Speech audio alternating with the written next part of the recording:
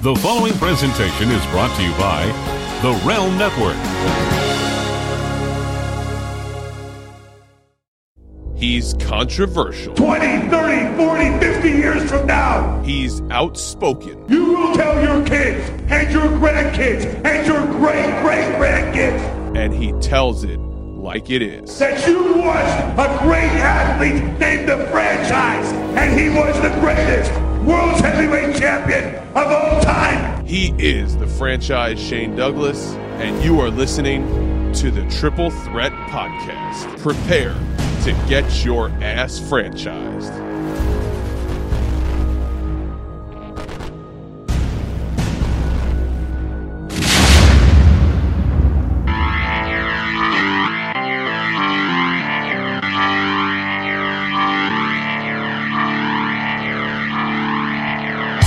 In the tradition of Jack Briscoe, of Dory Funk Jr., of Terry Funk, the man who'll never die. From the Harley Races to the Barry Windham to the Ric Flairs. And they can all kiss my ass. Because the franchise, Shane Douglas, is the man who ignites the new flame of the sport of professional wrestling. All right, let's get it going right here, right now. This is the Triple Threat Podcast being brought to you today and powered on Vince Russo's The Brand as part of the Realm Network. If you didn't know by now, my name is Chad, and as always, usually, we're joined here by my tag team partner, the one and only JP John Paz, but JP on assignment, so taking care of some two-man power trip of wrestling business. But that doesn't stop us as I welcome in the man himself, the former ECW World Champion. And if you were following Twitter the other day, the man that started the revolution, the one and only franchise Shane Douglas. Shane, welcome in here to episode number 97. Man, it's getting almost as old as we are, right? It's getting close. Big number 100 right around the corner. I'm trying to think of like how I'm going to do my hair, maybe purple or like a green stripe right down the middle. What do you think for number 100? 100 would be great. I'm thinking maybe you could go back to the mullet from the from the Dynamic Dude days. Get some tie dye, a skateboard. The mullets. I mean, you guys wore a lot of neon colors, so maybe we could go back to the neon. All the cool shit, mullets, skateboards, neon colors. Can't go wrong with that, brother. I hear it's the choice of a new generation. That's from what I understand. Yeah, something like that. So we're here for episode number 97. This is our second video episode. All I got to say is the listeners of the brand, Mr. Russo himself, please thank us for this because this has been a friggin' nightmare getting this thing put together. But again, we shall overcome. We are back here for another video episode. And Shane, man, coming off a great response to the first one. We had a great first video episode with the three of us. I can't say, we had a couple hiccups, but I can't say it was anything bad. It was very well done. And I think it was very well received. And I was very happy with the finished product. Yeah, look, I've gotten a lot of messages both on Twitter and my texts and emails. As busy, I've been working on something else, a little side project. It's been sucking an incredible amount of time, but yeah, I've been getting. In fact, I went to the grocery store yesterday and had somebody, a fan, come up and say that they had seen it and were impressed with it, and so good things. And then we also should tell the fans we've also taken another step without revealing too much, but we may be having some. We had a great phone conference earlier this week, and hopefully some bigger news coming behind that. Yeah, absolutely. Some people may be getting involved with the podcast, which will be very beneficial to the listeners, and hopefully you stay tuned.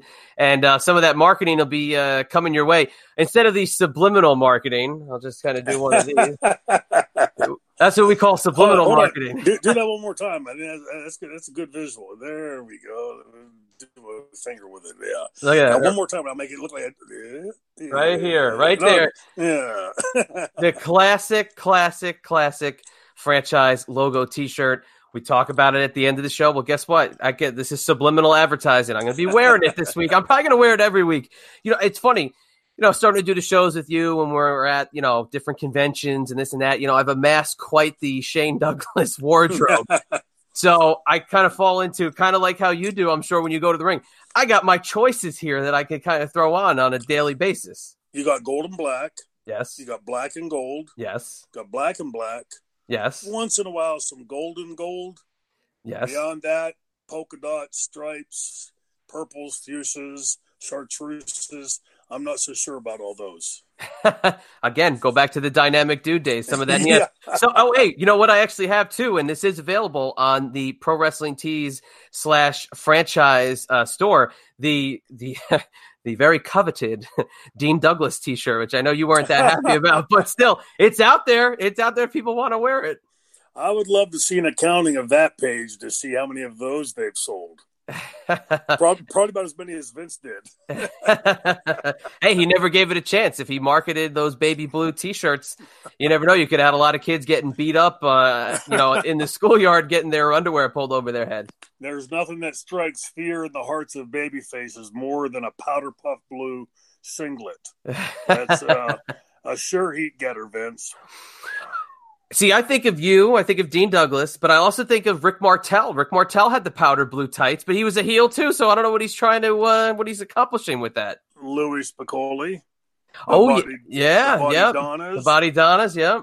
It was like, I think it must have had like a fire sale or something in like the New York, Connecticut area on powder puff blue material, and figured they would Vince figured he could change the market, and boy, did he. That's that genius at work. The black and gold, I mean, no matter where you go, people obviously know it's synonymous with Pittsburgh. So for somebody like me who wears blue and orange everywhere that I go, it's kind of a clash. But we make it work. That's the way it goes. That's right. It's but look, this, as I always say in the ring, and mean it, about 100% shoot, maybe 99.7. But when I was living in Florida back in the early 2000s, there was when we went to the Super Bowl. I think it was 2006. The Super Bowl against was that Seattle? I think might have been. And so my brother-in-law was down, and we went to a local sports bar, and this is in Sarasota, Florida, mind you. And we walk in, they big sign outside, 50 televisions, blah, blah, blah. We walk in, and, as soon as you walk in, there's a little ante room, like off to the side, where they had like 4 or 5 TVs that were tuned around the different other playoff games. And 45 of the TVs around the sports bar in Sarasota, Florida, were tuned to the Pittsburgh Steelers games. Wow. So it's epidemic everywhere you go around the world. People love Pittsburgh. Hey, it's an epidemic, but so is the measles. So you know what? Yeah.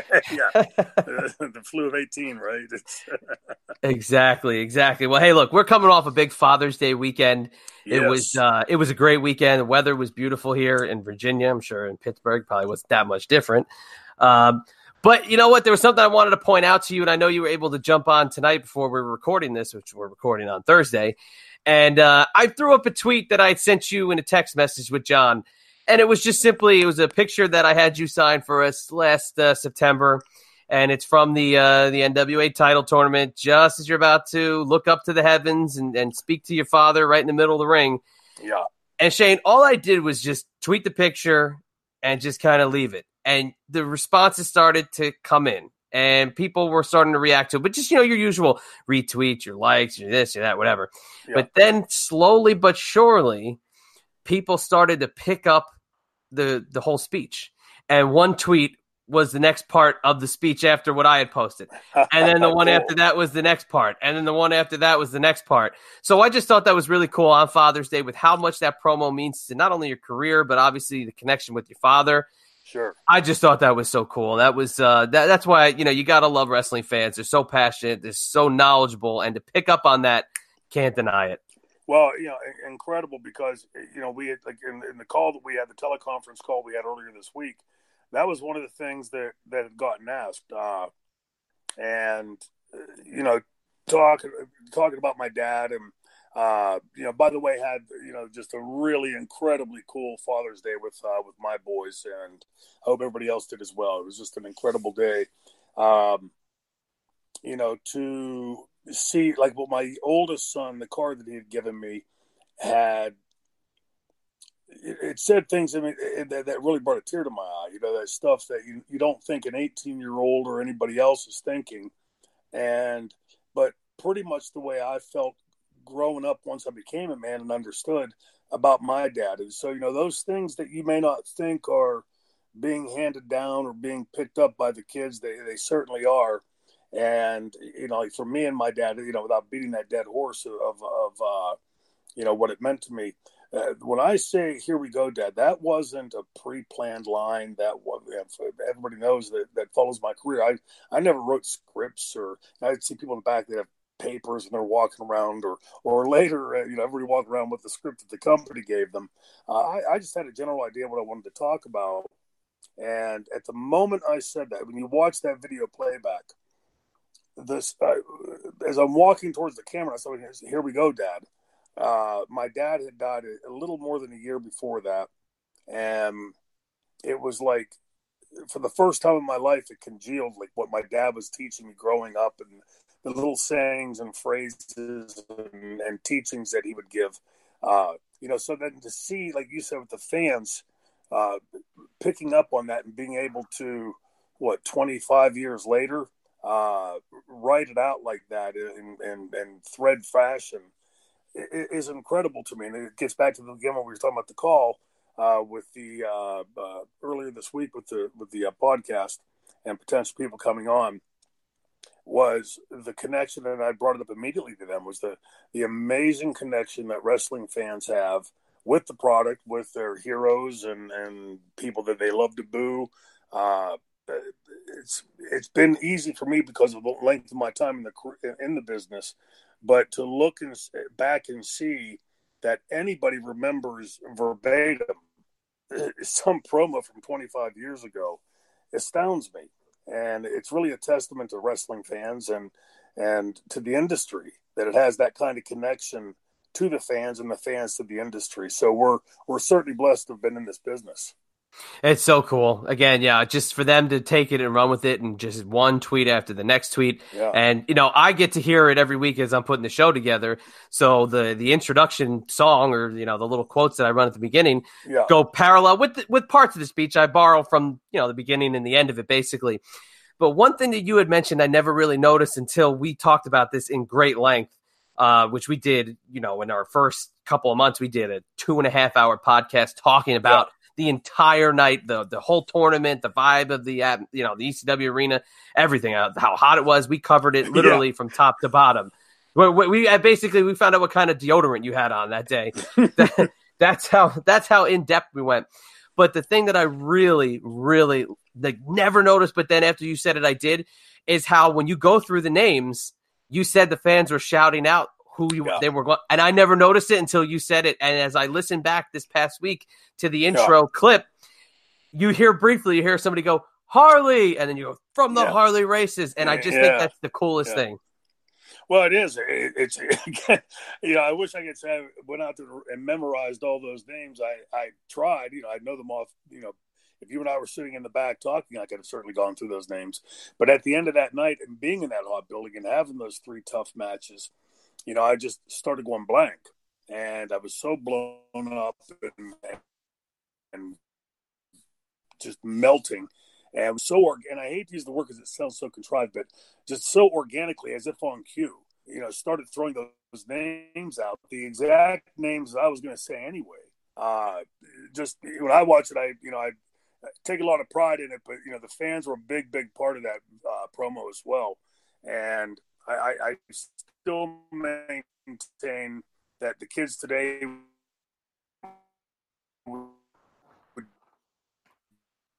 do as well, if not better. And I'm betting that what we're going to see come out of that is up the shit with the teleprompter. I'm glad to hear AEW's not going to be doing it. Yeah. No, you still there? You slowed up for a second. You still talking? done. I wrapped up. I thought you look frozen. No, yeah, you look frozen too. So that's why. Yeah, you're glad AEW's done with the teleprompter, and I completely agree with you. And that's when we talked about all this stuff with Jon Moxley 2 weeks ago. Jon Moxley's putting that to bed, and that is a huge thing that he called everything out that you and Vince talks about all the time, like just literally calling them all out on blast, being like, this stuff is over. These days of writing verbatim line for line for line. You can have writers. Writers serve a huge thank God factor in the show, but Suffering Succotash and Pooper Scooper and stuff like that, like it just doesn't belong. But that moment, I mean, still, look, it's not just because we're doing the show with you. I always love that moment. And every time you say they can all kiss my ass, man, when that belt starts descending to the floor, and I said it on Twitter and I'll say it again, it started the revolution. That's why the franchise is still here, folks. He's still here and he's still doing his thing. And that's why this topic today is something I'm dying to hear you get a couple of current statuses in here, because you've encountered fans coming over the guardrail. You've once or twice. Yeah. You've gone to legal proceedings over fans coming over the guardrail. So it's this epidemic that they're kind of the fans and the wrestlers are getting to know each other a little bit more, I think, recently than anybody would kind of want them to. And I sent you kind of a short list of what's been going on lately. Yeah. Seriously, what goes through a fan's head when they're coming over that guardrail and they see you there? Is it just still that old school, we got to test these guys, see what it's all about, or are they looking to get themselves over? Well, I think it's a combination of things. No, I don't think anybody coming over that railing today, and I may be wrong on this, but I don't think anybody coming over that railing, like those video clips that you sent. I think those fans believe they're part of the show. Like, hey, I'm playing my role here. I'm going to come over and get pulled to the back, and I think some fans think when they get back, they're going to get maybe a free T-shirt and a beer and sent back out or something. Back then, I haven't been on in the major leagues, to have it happen. But back then, when it happened, there were times you were literally fighting for your life. You didn't know if that fan had a knife or a gun or some kind of sharp object or whatever. I grew up hearing stories in the business of the old timers, where the ringside Rosies would, pull their hat pins out and poke the wrestlers or burn them with their cigarettes, things of that nature. And then later, Terry Funk told me the story of when I think it was in San Antonio when he got stabbed, was out fighting in the audience and got stabbed and didn't realize. And he said he took a couple more steps and thought he was pissing himself.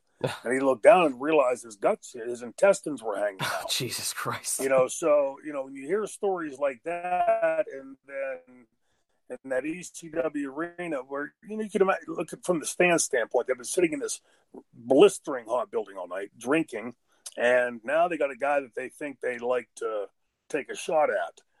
So I was never going to take a chance with it. There were multiple times that things that happened then, and thank God the world was a completely different place then. One time I remember I was wrestling Tommy Dreamer, and he went to throw me into the railing at ringside, and I reversed it, and he took a bump over the railing.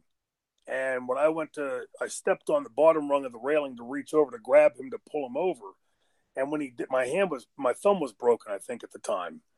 And when I went to grab him, I saw somebody pick a chair up, and in my head, I'm thinking, they're not going to hit me with that chair. And I looked up and bam, blasted me right in the face with the chair. Oh my God. Yeah. Well, you can imagine, my temper. I know this is hard to believe because everybody that knows me knows how much inordinate amount of patience that I have, and what a calm person I am. So I jumped over the railing and went after this guy, and Tommy did his level best to try to protect him. He was like climbing up on the guy to cover him so I couldn't hit him. And as I was looking for the open shot, I saw it was like in slow motion. I saw something in there. I looked, and a bottle hit me in the mouth. Oh my God. And as soon as I looked, like 300 hands all went and pointed the guy out from every which direction. And I went over, and all you can see is me, just popping the guy over top of the crowd. Now, you do that today. It was stupid of me to do that then. You do that today, you're guaranteed a lawsuit. But that's the part, with our industry, we still have leftovers, fans from then that are bringing some of that vernacular with them, some of that paradigm, and thinking like, hey, this is my role to play the guy that doesn't like the heel. The one I saw of the guy groping the one female wrestler, I thought was totally uncool. I was always on the lookout for that kind of stuff happening with Francine. And we had a sort of unwritten rule that she stayed within a fair distance to me so that I could protect her if that would happen. But I don't know what's going on with these fans. On one hand, we're in such a politically correct world where groping a woman in public, especially that isn't your woman, is not very acceptable today. But the idea of, climbing over that railing to think you're going to become part of the show, understand, for the fans out there, please understand that these men and women make their living there, and they're not going to take the chance. They don't know if your intentions are to just be part of the show, or if your intentions are, watch the news any night. You're packing a gun or a knife or something, and they're not going to take that chance. I wouldn't take that chance. And if you come at me, you might be the biggest franchise fan in the world. You come over that railing and come at me, I've got no choice but to protect myself. Those railings are there for a reason. They're there to protect the fans from the action at ringside. They're also there to tell the fans, you stay over there and the action will stay over here. I don't know. I was shocked at some of those things that I saw in those videos that you had sent, because, again, the world has changed so much. And I feel bad for the men and women that are doing it today, because if you would take that action, if Chad climbs over the railing to come get the franchise a high five and I knock your teeth out, it's a pretty good likelihood I'm going to get sued. And even if you win in the lawsuit, you're going to spend a lot of money, which I'm sure we'll get to in a minute, because the last link you sent me was the case from Downingtown. So, it was bad enough then, and like I said, a completely different world 25 years ago to where it is today. So I don't know. I think the security has got to be on their tiptoes today. To protect the wrestlers, protect the fans, and to protect the company. You have a company like AEW, some of the deep pockets. I got to believe there's going to be some fans thinking, hey, if I jump this railing and get my teeth knocked out, I might be able to get a few bucks from old Mr. Khan. So we need to really make sure that the security's doing their job. And any fan that does come over that railing has got to be prosecuted to the fullest extent of the law, not just to protect the wrestlers, but to protect the company and, most importantly, the other fans. Again, if one of those people coming over that railing has a weapon of some kind, it's not hard to imagine, somebody else getting hurt. If they swing a knife, for instance, and, in those videos you sent, those people were pretty close to the audience, swing a knife and miss and catch somebody in the audience, or God forbid have a firearm of some sort. Just pay your money, have your fun, scream and shout, whatever you want. But the one video that you sent of, somebody spitting on somebody, that, the fans need to understand that's considered an assault. I don't know if you spit on me. I don't know if you have AIDS or hepatitis or something else. It's a form of assault. Just go have your fun. Let out all your angers and pent up fuel, whatever. Scream whatever words you want at somebody. Don't grope the women. Don't grab the women. Don't try to fight any of the guys. Don't jump over thinking you're being part of the show, because it's probably not going to turn out good for you. No way. And the fact that I had to put 5 different examples into that email was scary enough, because if you really think about it, that's just 5 isolated incidents in the last couple of months. It really all started back with the Bret Hart weird Hall of Fame attack, where the psychopath came all the way from the cheap seats down to the main stage. For whatever reason, the WWE had an open guardrail for their Hall of Fame ceremony. Yeah. But that was kind of like the catalyst for this little trend that's gone on. I mean, we've had to have 5. One of them, it's a little tricky, because one of them, the Bully Ray incident, which I kind of want to get your take on, that's not necessarily a fan attack versus more it being the verbal clashing. Maybe the fan went too far. That could be something which, there's a fine line between, the quote, freedom of speech and trying to be part of the show. Yeah. We'll talk about that in a second. But for there to be 4 other instances and 2 of them to be including the female performers, it's kind of tricky to say. Like, you can't do that. And for you to have to basically protect the female every single night of the week, you don't know what the hell's coming out of those stands, whether it is, like you said, the spit or it's a knife or a pencil, for God's sake. It could be anything. When it comes to the female performers, you would think that the smarts would be there a little bit more readily than, say a guy who had a couple too many beers and wants to try himself, stupidly getting in a ring. Yeah, it's, again, just, when I watch the news today on almost a daily basis, I think I'm in like some sort of an alternate reality because, you're hearing and seeing stuff that just seems so oddball, off the wall. But I don't think it takes a brain surgeon to figure out that you don't touch a woman, period, that isn't yours. And even then, I'm sure if you would grab your wife when she's not wanting you to, that you wouldn't get a very good reception there either. But certainly, if you walk down the street and grab some woman, you're going to have some serious trouble. I just we want our fans to be involved. That's the first thing. We all work to get that engagement with the audience and that interaction with the audience. But, there is a thing called common sense. And, as everybody knows, I'm a big Kiss fan. I would dare say that Gene and Paul and Tommy and Eric probably wouldn't be very cool if during the middle of Rock and Roll Night, I'd climb over the railing and jump on the stage and start trying to grab him or roll him up from behind like the idiot did with Brett or whatever. And I'm sure their security would probably be on me pretty quickly, like stink on shit, as they should be. But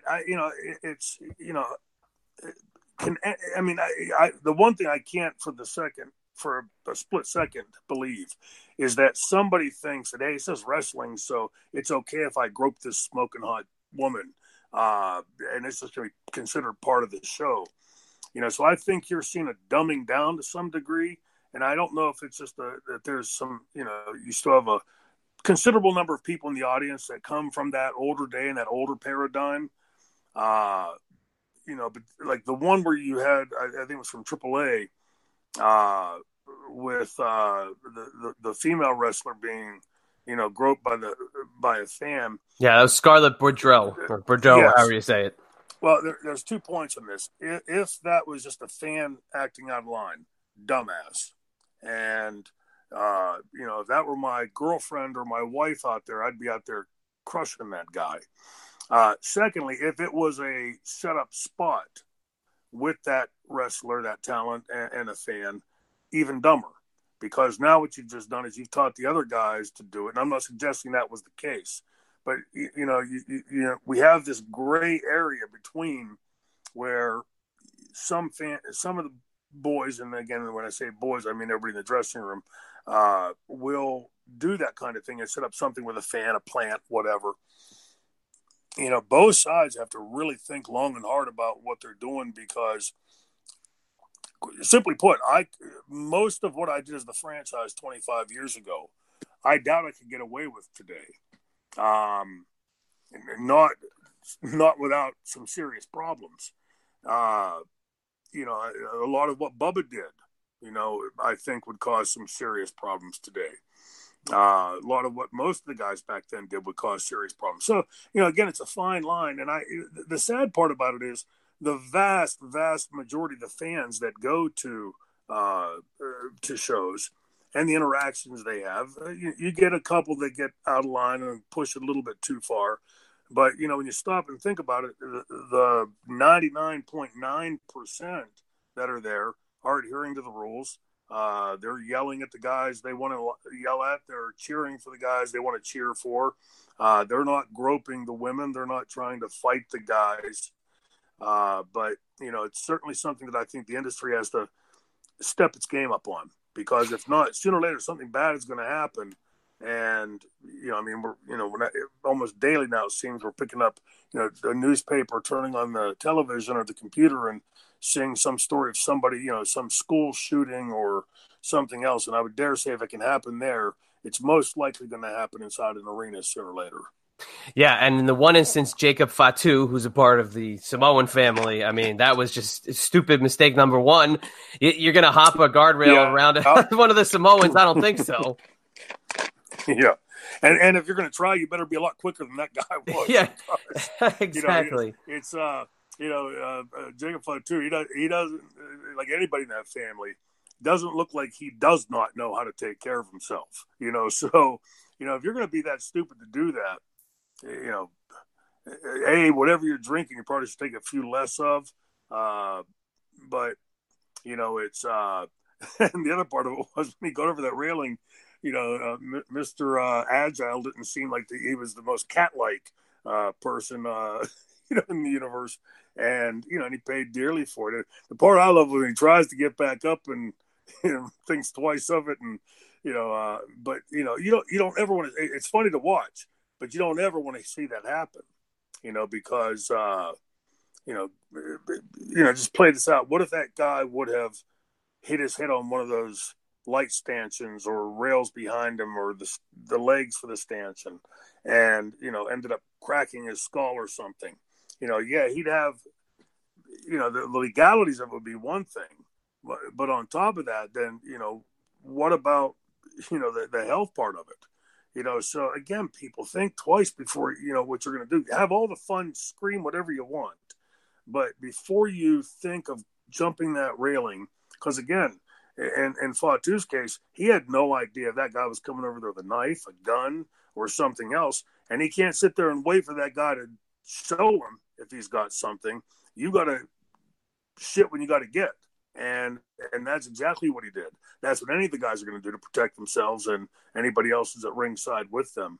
But again, I think the industry as a whole needs to step up its game. The one thing, and this will sound like a bit of a plug, and it's not, Atlas Security used to do a phenomenal job for us in ECW. With as much as we would push the envelope in ECW, I never felt in danger because I just knew that within a couple big 350-pound guys to protect the fans and everybody at ringside. So, maybe the industry needs to take some heads up from Atlas Security, but if not, sooner or later something bad is going to happen with this. And I hope to God that in 50 episodes from now, we're not talking about some fan that got seriously injured because it's being so stupid, or some wrestler that's been harmed or facing some multi-million-dollar lawsuit because of this. The company has a responsibility to keep the performer safe and the fans safe, and that's a hard thing to do when you have a lot of rowdy people in the building. Yeah, and AEW actually is using Atlas Security, so that's kind of like a really smart move by them. Yeah, because, I mean, when you have literally mountains of men, that are just as big or bigger than, well, now they're, forget about it. Now they are bigger than the wrestlers. So, I mean, that makes it kind of like the added stupidity if you're going to try to test anybody from Atlas. But if you break down, the other instances, so it was Fatu leveled the hell out of the guy. Taya Valkyrie had the one who spit on her. And then Scarlett Bordeaux had the one that groped her, and that was in Mexico. So now you're in a foreign country as well, having to deal with this instance. And, I'm not saying that that's commonplace, but you don't know if things are different there. I don't know. I've never wrestled in Mexico. I can't tell you that. But each individual incident was different. So that's why it kind of brings me to the Bully Ray thing, because that one's a little weird. Because, again, it's a fan who was kind of being a fan. He was maybe a little, maybe he had a couple in him. Maybe he had a little courage, and he was saying inappropriate things to the performers. And, okay, it kind of goes with the territory, but maybe he crossed the line. We weren't there. But that whole scenario of them bringing him to the back and Bully kind of sitting down with him, if you were backstage, would you kind of tend to say to Bully maybe not to do that, just because this guy can make up 900 different stories saying Bully roughed him up, beat the shit out of him, taunted him, What would you tell Bully in that instance? Well, I would tell him exactly what I would do, and that would be I'd let security handle it. Now that's the Shane Douglas sitting here today. I was a bit of a hothead back in the day. No way. No. Can't believe it. I know that's hard to believe. But what the fan needs to understand is, and you're exactly right, and we'll get back. I'll circle back to that in a second. Bubba's one of those guys. Bully, Mark is one of those guys that gets very close and becomes very close friends with the people he's friends with. And if that performer, I'm guessing, was probably one of those people, Mark, like any good friend would do, was probably going to make sure he said his piece and straighten it out. Well, it was Velvet Sky. I'm sorry to interrupt. It was Velvet Sky, so obviously he's dating Velvet Sky. Well, there you go. So I'm sure that probably played into it as well. But I think point taken that I didn't see. I just saw in the clip it talked about the accusations this guy was making. I didn't see any of those. I didn't dig into it. I was, like I said, working on something else this week. But suffice it to say, it'd be very easy for that fan to come out there and say he hit him. He threatened him. He, said something he shouldn't have said to him. He said he was going to kill him, whatever. And I'm not saying that Bubba did any of those things. I'm just saying that the fan can make, like you said, one of 900 accusations. And in today's world, it seems like that's pretty much all it takes to instigate a lawsuit. And I don't want to see Bubba or anybody else go through that. It's again with all these incidences, and since I don't watch as much as I used to, and I certainly don't get online and follow all this stuff as closely as you and JP do. But when I started seeing all those instances that were, all fairly recent, it tells me that we as an industry have got to do a much better job to make sure those fans realize that if they come over that railing, that they're going to be prosecuted, not just thrown out of the building. And that was what happened in the incident in Downingtown. That girl that had attacked us and hit Francine, and then later turned around, she was thrown out of the building instead of being arrested, which would have immediately put her on the defensive. But it allowed her to then go out and create whatever narrative she wanted to create, and that's exactly what she did. So, I hope that the industry hadn't forgotten the lessons from those type of instances from the past. But again, to make sure that in this crazy, crazy, crazy world, this insane world today, that, a fan that was drunk and rowdy in the ECW arena 25 years ago, I didn't take as that serious of a threat for actual physical harm. Not that I didn't think it could happen, but I didn't think that would anybody push it that far. But again, every time I pick up the newspaper, turn on the computer, I read a crazy story about, actresses being shot or, followed or, stalked, I guess you'd call it. And just a crazy different world today.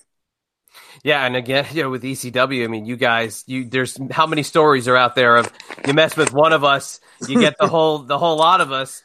You know, and when you got, New Jack coming out and you got, Sabu jumping off of God knows what to have your back. I mean, it's really interesting. And I'm just, for Bully's sake, he's very lucky that this hasn't escalated as far as he has. And, he hasn't lost his position with Ring of Honor, which, obviously is good. And he also works for Sirius XM. So, I mean, none of that was impacted. So I guess in retrospect, he did the right thing, I guess, from his perspective. He got his point across.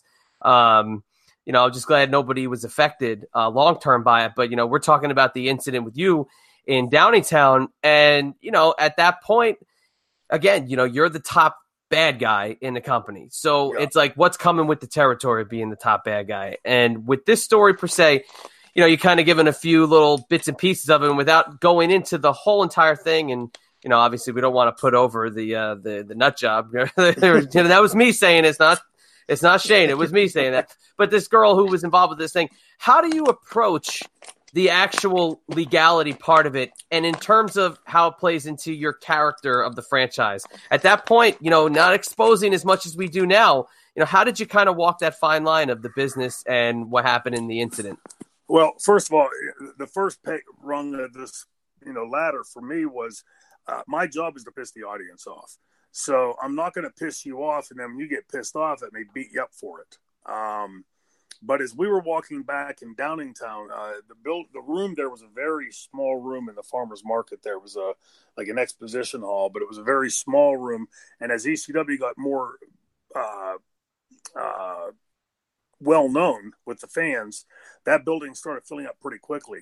As a result, they had to take the aisle, which is typically 8 or 10 feet wide, to 6 feet. And then by that time, I think it was about 4 feet wide. So you could literally touch both railings on the entrance. In those types of buildings, in every building, Francine and I had a system, and Atlas Security had a system. The Atlas Security system was they had a phalanx around us. There was 2 guys to my front, right, and left, and 2 guys to my rear, right, and left. And Francine would walk behind me with her hand in the back of my tights. And I always said, if any trouble breaks out, just hang on, because I'll full back us to the dressing room. Well, Atlas's role, and I think their policy was that if something would happen, they were to bear hug us from behind. So pinning our arms down to our sides so that we couldn't even, if we wanted to, inadvertently hit somebody. And as we were walking back, I was keeping our heads down, but looking over my eyebrows to see what was coming. And I could see this girl, pretty good sized girl, we'll say, standing on her seat and leaning on the railing into the rail, and she had her fist pumped. So I knew what she was going to do. And as we got closer, I sort of walked, as far as I could to the left to not run into those people. And right as I walked past, she spat in my face. And when she spat in my face, I turned to look at her. She swung at me, and I instinctively just pulled my head back out of the way, and she missed me and clocked Francine. Oof. Well, as soon as that happened, Big Joe, who was about 6'7", bear hugged me from behind. At which point, some guy that was with her picked a chair up and smacked me in the face. And Franny's now being held. And Paul Heyman came out. I remember him and Taz and a bunch of other people, and pulled me by the hair back into the dressing room. And I won't lie to you, had I been able to get loose from them, I'd have killed her, or whoever it was that swung the chair at me. But by that time, it had de-escalated. We were back in the dressing room and safe. On the way back to the hotel that night, I get a phone call from our head ticket usher, and she said that the Pennsylvania State Police wanted to talk to me the next day. I had nothing to hide, so me and Francine and our head of security went down the next morning and met with this guy. He interviewed each of us separately, and within a matter of a week or so, I get served these papers for aggravated assault, which had a 12-year prison sentence to it. And, I can laugh about it now. At the time, I was really pissed off because, A, nobody had touched that girl. Secondly, they had attacked us. And again, where security made Mark Shapiro that night threw her out instead of having her arrested. And typically that would probably have solved the problem. But as we saw with this case, it didn't. And the odd thing was, by the time I went and hired an attorney, and the attorney hired I can't remember the guy's name. Jeff Abramson was the attorney. But he hired a former Secret Service agent that had walked with 5 presidents. And this guy was an expert at lie detector tests. So he administered a lie detector test, and afterwards said that he had never seen anybody pass one so convincingly, and that was because I was telling the truth. But what really stood out to us was that initially we thought we had a problem because they had 12 witnesses that said they saw me hit this girl. Well, I knew that wasn't even possible because I didn't even swing in her direction. My hands were pinned to my side.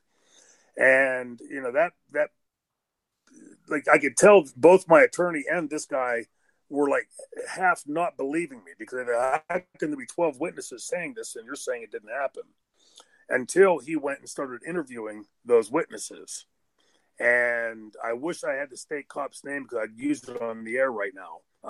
In fact, I'll try to find it and I'll post it up on the Twitter site just to make sure that he gets the nice feedback that he should get.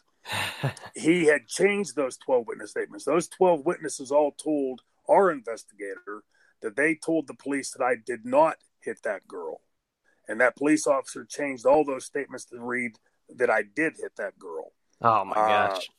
Yeah. And when I wanted to go back after the state police afterwards, my attorney was adamant that would not be a good idea. And would not do that, didn't want any part of that case, which sort of shows you the problem with how the system is set up. So for all the young talent out there, take that as the lesson that, if the police want to come and do something, thank God I had the resources at the time that I could hire that guy because he wasn't cheap, and that he had the time and the desire to go out and recheck those witness statements. Because who in their right mind is ever going to believe that a state cop is going to change 12 witness statements? And yet that's exactly what happened. So thankfully, I was obviously bound over for trial. And when we went to the hearing afterwards, I remember the magistrate in Downingtown admonishing the girl and telling her that she had better never see her in that courtroom again. She apologized to me, the magistrate did. And, it was a scary time, because again, the world ain't nearly as crazy then as it is now. But still, when you're being held up for a potential 12-year prison sentence, you kind of take notice of that. And, afterwards we overhauled the policies then. For me, it was if anybody got within 5 feet of me, Atlas was to take them down and not let them anywhere near me. But, it's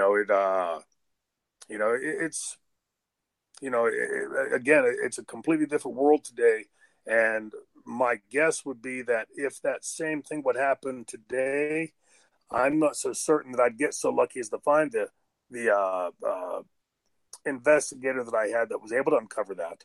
And shocking to me that a Pennsylvania State Police sergeant at the time, I don't know what he is now. Like I said, I'm going to find his name to make sure that the fans out there can give him the thumbs up that he so well deserves. You know what I mean? The thumbs up. Yeah, piece of shit. That's worthy of wearing the badge. Yeah, that's terrible. But I'll tell you what, if it was today, the only thing you'd have going for you is that you'd have 24 people with their phones right in your face. So the proof would be in the pudding because people would have that recorded right in front of you, and you'd be able to be like, well, there's those witness statements that you go wipe your ass with.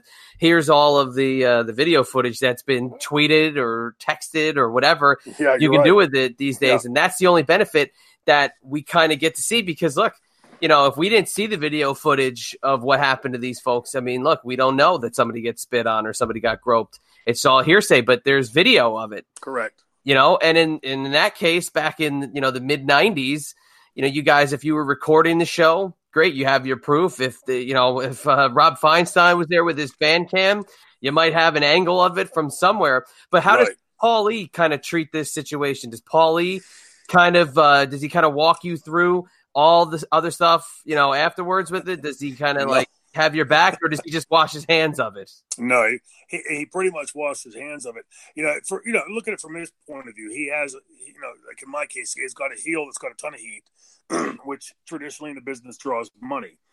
So the last thing you want to do is go out there and put a damper on that and say, hey, tone it down. Don't get the fans so worked up.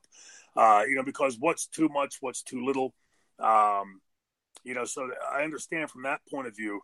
But there was another case in Allentown that happened, and where a fan attacked me. And that night, later in the evening, Rob Van Dam had gotten attacked, and so Paul had erased all the tapes. So there was no evidence of anything. Wow. So in that case where the video footage would have benefited me, I got screwed because it had to protect somebody else. But, you're right, though. Like today, that's one good thing. And I'm guessing that a lot of that footage we saw came from fan cams or something that were around those different buildings. Yeah, I think they did. I think that there was some that really came from that, instant ringside fan who's got his phone out, which I'm not sure if you're supposed to be recording these things, especially if they're broadcast for television. And at some of the Outlaw shows, that might be a different story. But no, it's amazing how the time kind of shifts. And, if that was today, you'd be in a completely different spot, not having to worry about that 12-year prison sentence, which do you think they could put the zebra stripes in your franchise colors? Your franchise colors there. they'd have to, because I would flat out refuse to wear black and white pinstripes. I mean, whoever, black and white ain't cool, but gold and black, everybody knows is cool as hell. An orange jumpsuit, you may be confused with a member of Team Taz. You don't want that. We don't want that to happen. Or a certain wrestler that had a one-on-one conversation with Vince, one Kevin Kelly Nails. Yeah, we talked about that on a show about a year ago. We talked about the Nails incident with Vince, and that Vince, whenever Vince sees the color orange outside of Taz, I don't think anybody's ever had that. Maybe that's why you had the blue, because he kind of shies away from the orange. Yeah. I don't think orange is. It's probably why Taz did get a big push-up there, now that I think about it. Yeah, he signed Taz. This is what happened. He signed Taz. He had like black on, and then when he got there and Taz had the orange, he was like, well, I was going to push this guy to the moon, and we're going to pull the reins back a little bit. Because, hey, one thing you give Taz has one of the best debuts in the history of the WWE. Oh, yeah. That place that Matt, and I know JP was there. I mean, and the roof exploded off of Madison Square Garden, that first beat of the Taz theme. So it's a shame. Yeah. Is that the night he wrestled Kurt Angle? Yes, it is. Yes, it is. Had an incredible match with Kurt, and I remember talking to Taz afterwards about that, and like why he was suddenly moved to announce and everything, which obviously worked out for the longer part of his career.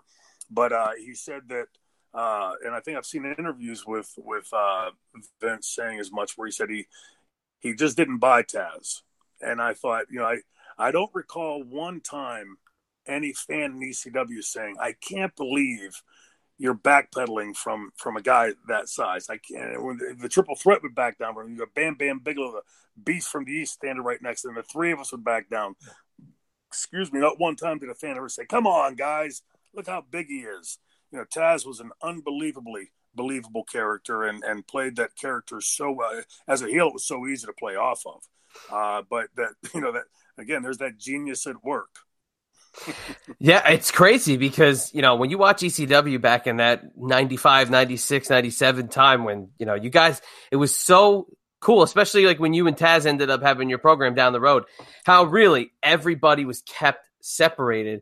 And you thought that like Taz was okay. Well, Taz really could destroy everybody on the roster, so you don't want to get him in the ring with the franchise. But you know what? The franchise is the dirtiest guy we have here, so maybe I do want to see that. But maybe I want to see. You notice how like it was always kept so perfectly separated from everybody. You weren't wrestling Sabu in the in the 95, 96 era.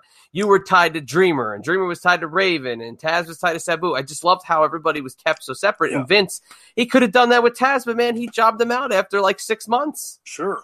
And then, this other part of it is like, before WrestleMania, I remember seeing the picture of, Charlotte and the other two that were, the day before, all nicely dressed and sitting there, hugs and smiles and kisses. And, here we are the day before WrestleMania. Why? Absolutely why. I don't think that does anything to improve the fans' experience. If anything, it detracts from it. Let the heels be the heels. Let the baby faces get the adulation. But there's no reason in the world that there should be a picture of me and Taz the day before our big battle, dressed in suits and arms around each other and smiling. It's befuddling to me. Yeah, that's crazy. I mean, like the kayfabe being one thing and that being somewhat dead in a certain realm. I just don't get why, especially on social media. Look, everybody can have their own individual account. Go put it under your real name. But if you've got an account that's tied to your company or whatever, you should not be thanking the guy who you just had a match with, you just killed in the middle of the ring. Shouldn't be thanking him. You shouldn't be posting the pictures. You shouldn't be sharing your – hey, the best was a few years ago. In the middle of Roman Reigns and Braun Strowman were having this, blood feud, and Strowman's throwing Reigns in dumpsters and ambulances and turning stuff over.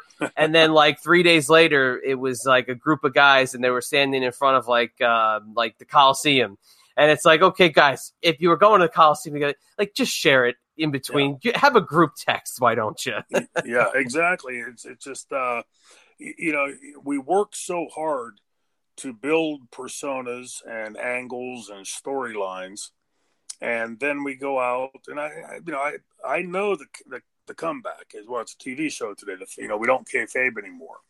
And to me, I don't think the fans really believed so much back then that Taz and I despised each other. We're going to try to kill each other or anything. But, like I said before, when you go to see the movie Halloween, and I always use Halloween because that was such ingrained in my head when I was a young kid, the first time I went to see that in the theater. And like I've often used the example, if they're sitting in the theater with your big bucket of popcorn and your Coca-Cola and the lights go down, and John Carpenter, the writer and director, comes up on the screen and says, "Hey, everybody, my name's John Carpenter. I've written and directed this movie Halloween. I want to thank you for coming. I want you to know that nobody is being harmed in this movie. All the blood you see is just Karo syrup with food coloring in it. It's stage blood. Enjoy the movie." The rest of the time, you'd be laughing at all the stuff instead of cringing and, on the edge of your seat. There's no reason to blow the kayfabe. You spend all that time creating Halloween, the movie, the characters, and the eeriness and the music and all of that goes with it. And then you just flush it down the drain, or would have, with that kind of an intro from John Carpenter. So in our business, it's a performance art. Why do we go out there and work so hard to set all these parameters and get all these things set up just right? And then right before and say, "Here's me and Taz the day before the big battle, having a beer together." It's just stupid as fuck. So bad. So bad. But hey, look, different time back in the fact that you said Taz came out and pulled you by the hair, got you out of Dodge in the incident. Hey, that was enough right there that he came out to save you. And that was probably the most. And I bet you if we were to see that footage, that would be tape traded footage all over the thing. This is the time that Taz came out and pulled Shane Douglas to the back. And it meant so much different back then. It's, man, I really, as an old school fan, I wish we still had a part of that. And that's why we hold on to your guys, your generation so tightly. Thank you. And let's hope that what AEW has promised us, they hold up to, when they're talking about giving us the wrestling that we watched 20 years ago and, the no teleprompters and stuff, because I think that with the roster that they have a real opportunity to make some real magic there. And especially, as we see, we've talked about the WWE's rating slide and the rest of it. The parameters have really lined up perfectly for a competitor right now. So if they go out there and they do those things, I have no doubt that Jon Moxley can create magic on the camera, as long as he's not talking about pooper scoopers. Give him the opportunity to say what he wants. And along the line, he'll say something that's dumb. I certainly did plenty of times. He'll say something, things that, afterwards you might say, "Don't ever use that one again," because that's happened to me plenty of times. But after he's gone through that process and he's made those mistakes and he learns from those mistakes, my guess is on the other side, sans a teleprompter, you're going to see guys like Moxley and the rest of the crew there create some incredible magic. And I, for one, as the mark in me, is dying to see it. Let's see. A couple months down the road, we're almost there. We'll see what they can do when they get to television. But we'll kind of wrap it up there for the week, Shane. That was a great topic because I know it's something that you have a lot of experience with, and that's a little bit. That's fighting the marks. That's when the marks want to think they're part of the show. We'll kick their ass. But yeah, no, that was a great topic, and glad we could dig into that this coming week. But hey, before we do, I'm just going to reach over here. Not only am I wearing this shirt in black, but how about this guy, huh? Right here. There he is.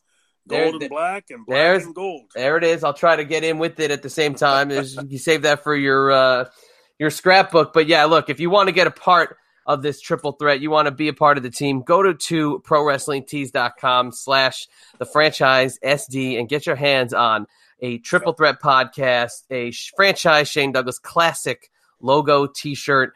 Every little bit supports the show. It supports the franchise. It supports everybody, what we're doing here. And we appreciate anything that you could do because, you know what? You might be the coolest guy on the beach if you're wearing the gold franchise Shane Douglas t-shirt. And Shane, I got to tell you, I was looking through my phone here trying to find the tweet. There was a guy who was actually looking for an image of your tattoo, wanting to duplicate your triple threat tattoo that you have with all your triple threat brethren. And, I know there's a t-shirt out there, but I don't think it's seen the light of day. in quite a while. So that's one thing. You got to get your hands on these T-shirts now, especially the classic one. Because Shane, I mean, when you got a big F on your chest, you really could do whatever you want when you walk down that street. Yeah. Well, back to the tattoo for a second. I do know that the Figures Toy Company figure that's out now. It has. I sent the artwork to them, so the tattoo on that action figure is an absolutely spot on correct remake of the tattoo. So if you can't find it, let me know. We'll get a picture of it to you. Awesome. Yeah, that's really cool. And hey, I pitched it to my wife. I said, we got this thing going with the show. We got the three of us. There's this tattoo floating around. Yeah, you got to get it. It's still up for debate, but I know JP and I, we've bandied back and forth about it many times that we want to be a part of the team permanently. And maybe that's exactly what needs to happen sooner or later. That would make for an interesting episode of the podcast. We'll let JP go first, though. Yeah. We'll let him try the needle first. Exactly. And we miss him, and he'll be back next week. And what his role is going to be on the video show is to tell you what's going on the two-man power trip. So I'm just going to go ahead and do that. We just had our 400th episode last week with Arn Anderson. Very cool. And this past episode that just published this week, we had on for our Dusty Rhodes tribute show, Dustin Rhodes. And it was a highly, highly emotional interview.